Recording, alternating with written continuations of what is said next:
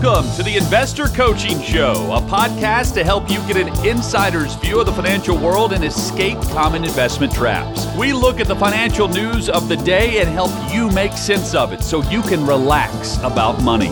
And here's your host, Paul Winkler. This is the Investor Coaching Show. Paul Winkler along with Jim Wood. Talking money and investing. Okay, so I'm laughing thinking about this. Oh, by the way, the website is paulwinkler.com. In fact, check out the American Dream Experience video right there. That's coming up June 1st and 2nd, I believe. Yes, it is. It's June 1st and 2nd. So on the website, paulwinkler.com.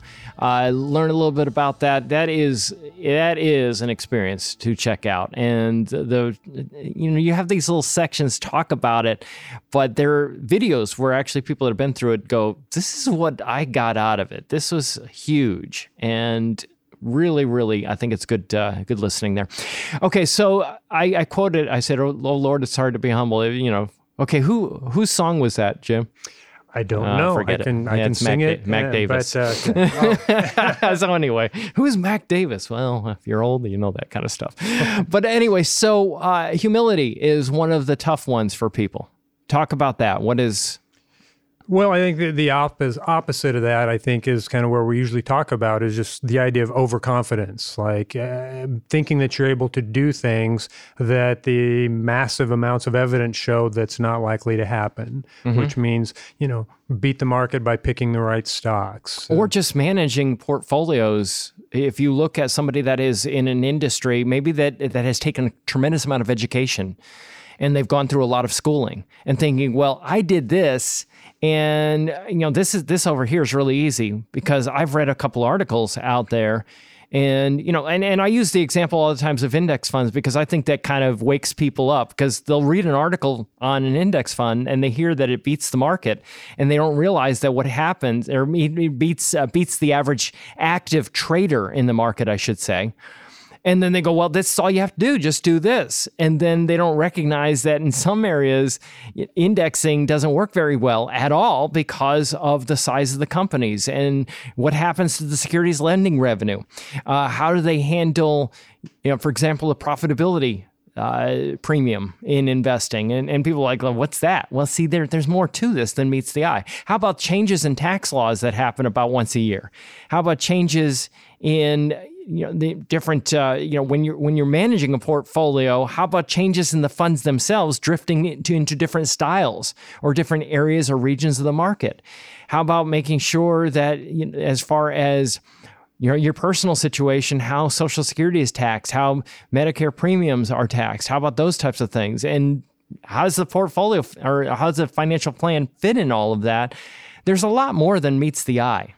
Well, and there's always, and looking at things that we tend to think, there's the things that the things that you don't know. And of course, there are the unknown unknowns. And those are the things that get you. The things you don't know that you don't know. Yeah, yes. But people never really think about that. They just think, oh, well, I have all this information or I know something about this company. And your brain really can play tricks on you.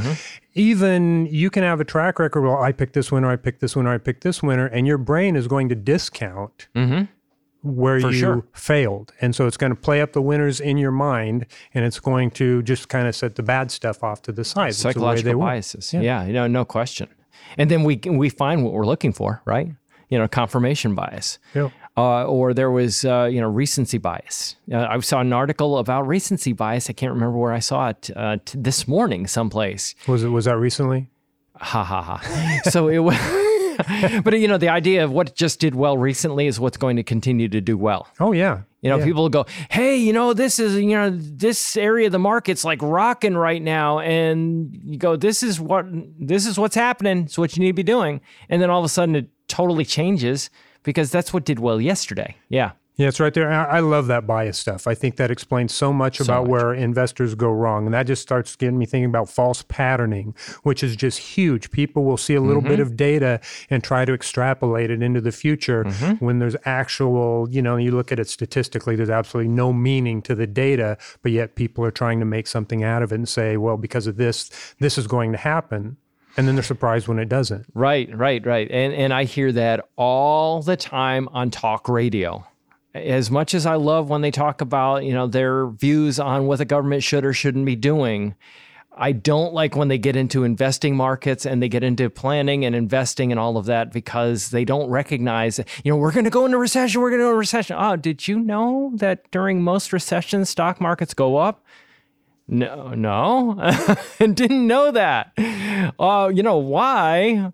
Because you're falling for somebody's political slant on, this is the way you need to vote because we're going to, yes, it may be that a certain, let's say somebody in politics could be bad for the economy, but it doesn't mean that they're going to be bad for the stock market. Just recognize that. And one point I always like to make too regarding that type of stuff is that if we're talking about it, then that information is already out there in the world. And that means all the hedge fund managers, mutual fund managers, individual stock traders, everybody out there has access to that same information. So it's already going to be reflected in whatever prices are. Yeah, no question about that. Okay, so what's another attribute of good investors? Well, I think this is one of the ones that is kind of common to when we talk about investing. You got to have discipline. Sure thing, yeah.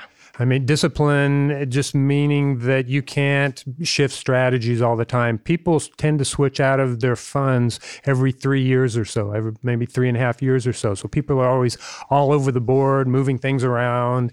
And worrying about, well, it's kind of what we were just talking about. Well, what's the Fed going to do? What's.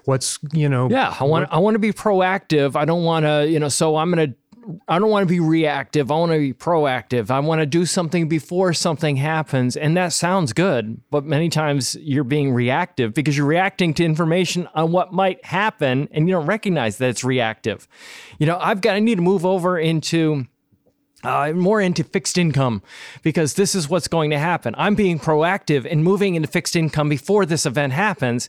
And as you said earlier, Jim, what happens is that markets will have reacted to that information even before it becomes reality.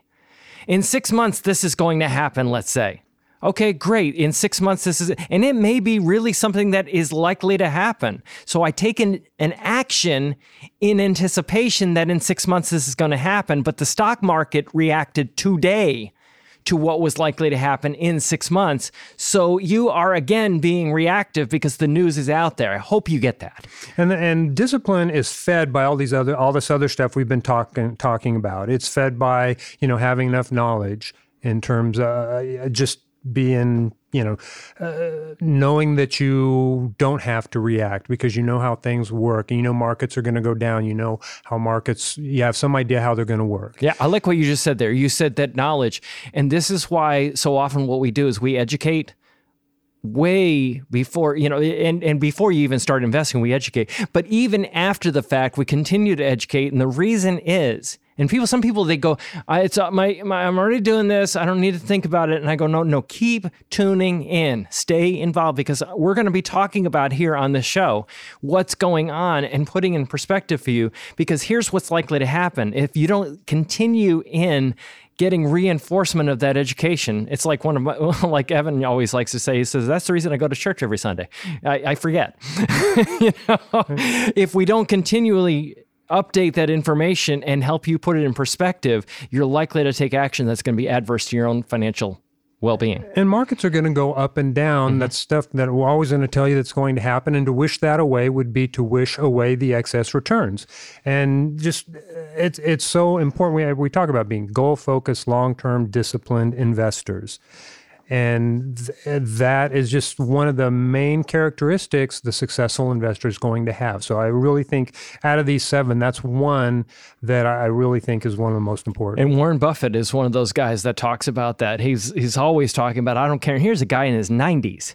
I don't care what's going to happen in the next 2 months. I don't care what's going to happen over the next year. I'm worried about 10 years. Not worried about 10 years, but that's what I look at when I'm investing. I'm thinking that far ahead, and that's the way we ought to. And some people, I'm just too old for this. And well, there's a whole video on my website on that. If you think you're too old for this, when we talk about market downturns and things like that, I put that in perspective regarding the length of downturns historically.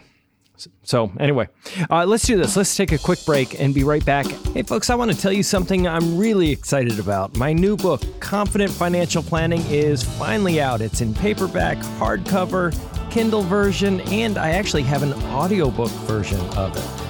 It talks about building your financial castle. I use that throughout the book, talking about your investments. Your financial plan is kind of like a castle. You have your savings and your emergency funds. I talk about that, debt, good debt, bad debt. We talk about special goal funds and how to set those things up and how to invest for those types of special things that you might want to do in the future. Types of retirement accounts, different types of taxation of investment accounts. Talk about real estate investing and pros and cons of that, how to project retirement assets, and your moat. That's how you protect your castle. It's the risk management aspect of a financial plan. You want to find out more about that? You go to paulwinkler.com/book to get it. And hope you enjoy. Okay, we're the last two, Jim. Well, let's cue little Guns N' Roses if we had that music to play, because we're talking about a little patience. That goes right over my head. Was that recorded in the 80s? Yeah, 80s or 90s. Yeah, that's probably why. Okay.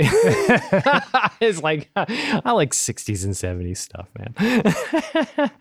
But patience, I think it really goes along with discipline, because you have to have both together. Uh-huh. And patience just means that, you're not going to make money in the market every day. And you have to be aware of that. You have to know how it works. But over time, the rewards historically have been phenomenal. Yeah, 96% of returns in the market historically, going back to the 1960s, have occurred in 0.9% of trading days, one study showed. That's like 2 to 3 days per year give you all the return historically to the stock market. Yeah, that's pretty daunting. And you don't know when those days are going to be. So patience is a virtue for sure. And then finally, and just kind of makes everything else happen, is courage. Mm-hmm. It takes, you can sit in cash, in fear, and earn whatever the meager returns and never see your numbers go down. Mm-hmm. And sometimes that feels like the easiest thing. Mm-hmm. But the problem is with that, of course, is that you're going broke slowly, because if prices are going up at a higher rate than the money that you're getting, plus you're probably paying taxes on that return, then you're, again, losing money very, very slowly over time. That adds up phenomenally. Your purchasing power can get crushed. So is it like death by a thousand bee stings or something? What is that term? Yeah, by a thousand cuts, I guess it is. Bee stings, yeah. Whatever. Which takes more courage? Yeah. That seems to take a lot of courage for me to stick all my money in fixed income investments that basically right now, and you go, but banks are paying 3%, 4%, or if some of these banks are paying up there at that, and then the inflation rate is going, well, wait a minute, isn't the inflation rate like 6 or 7?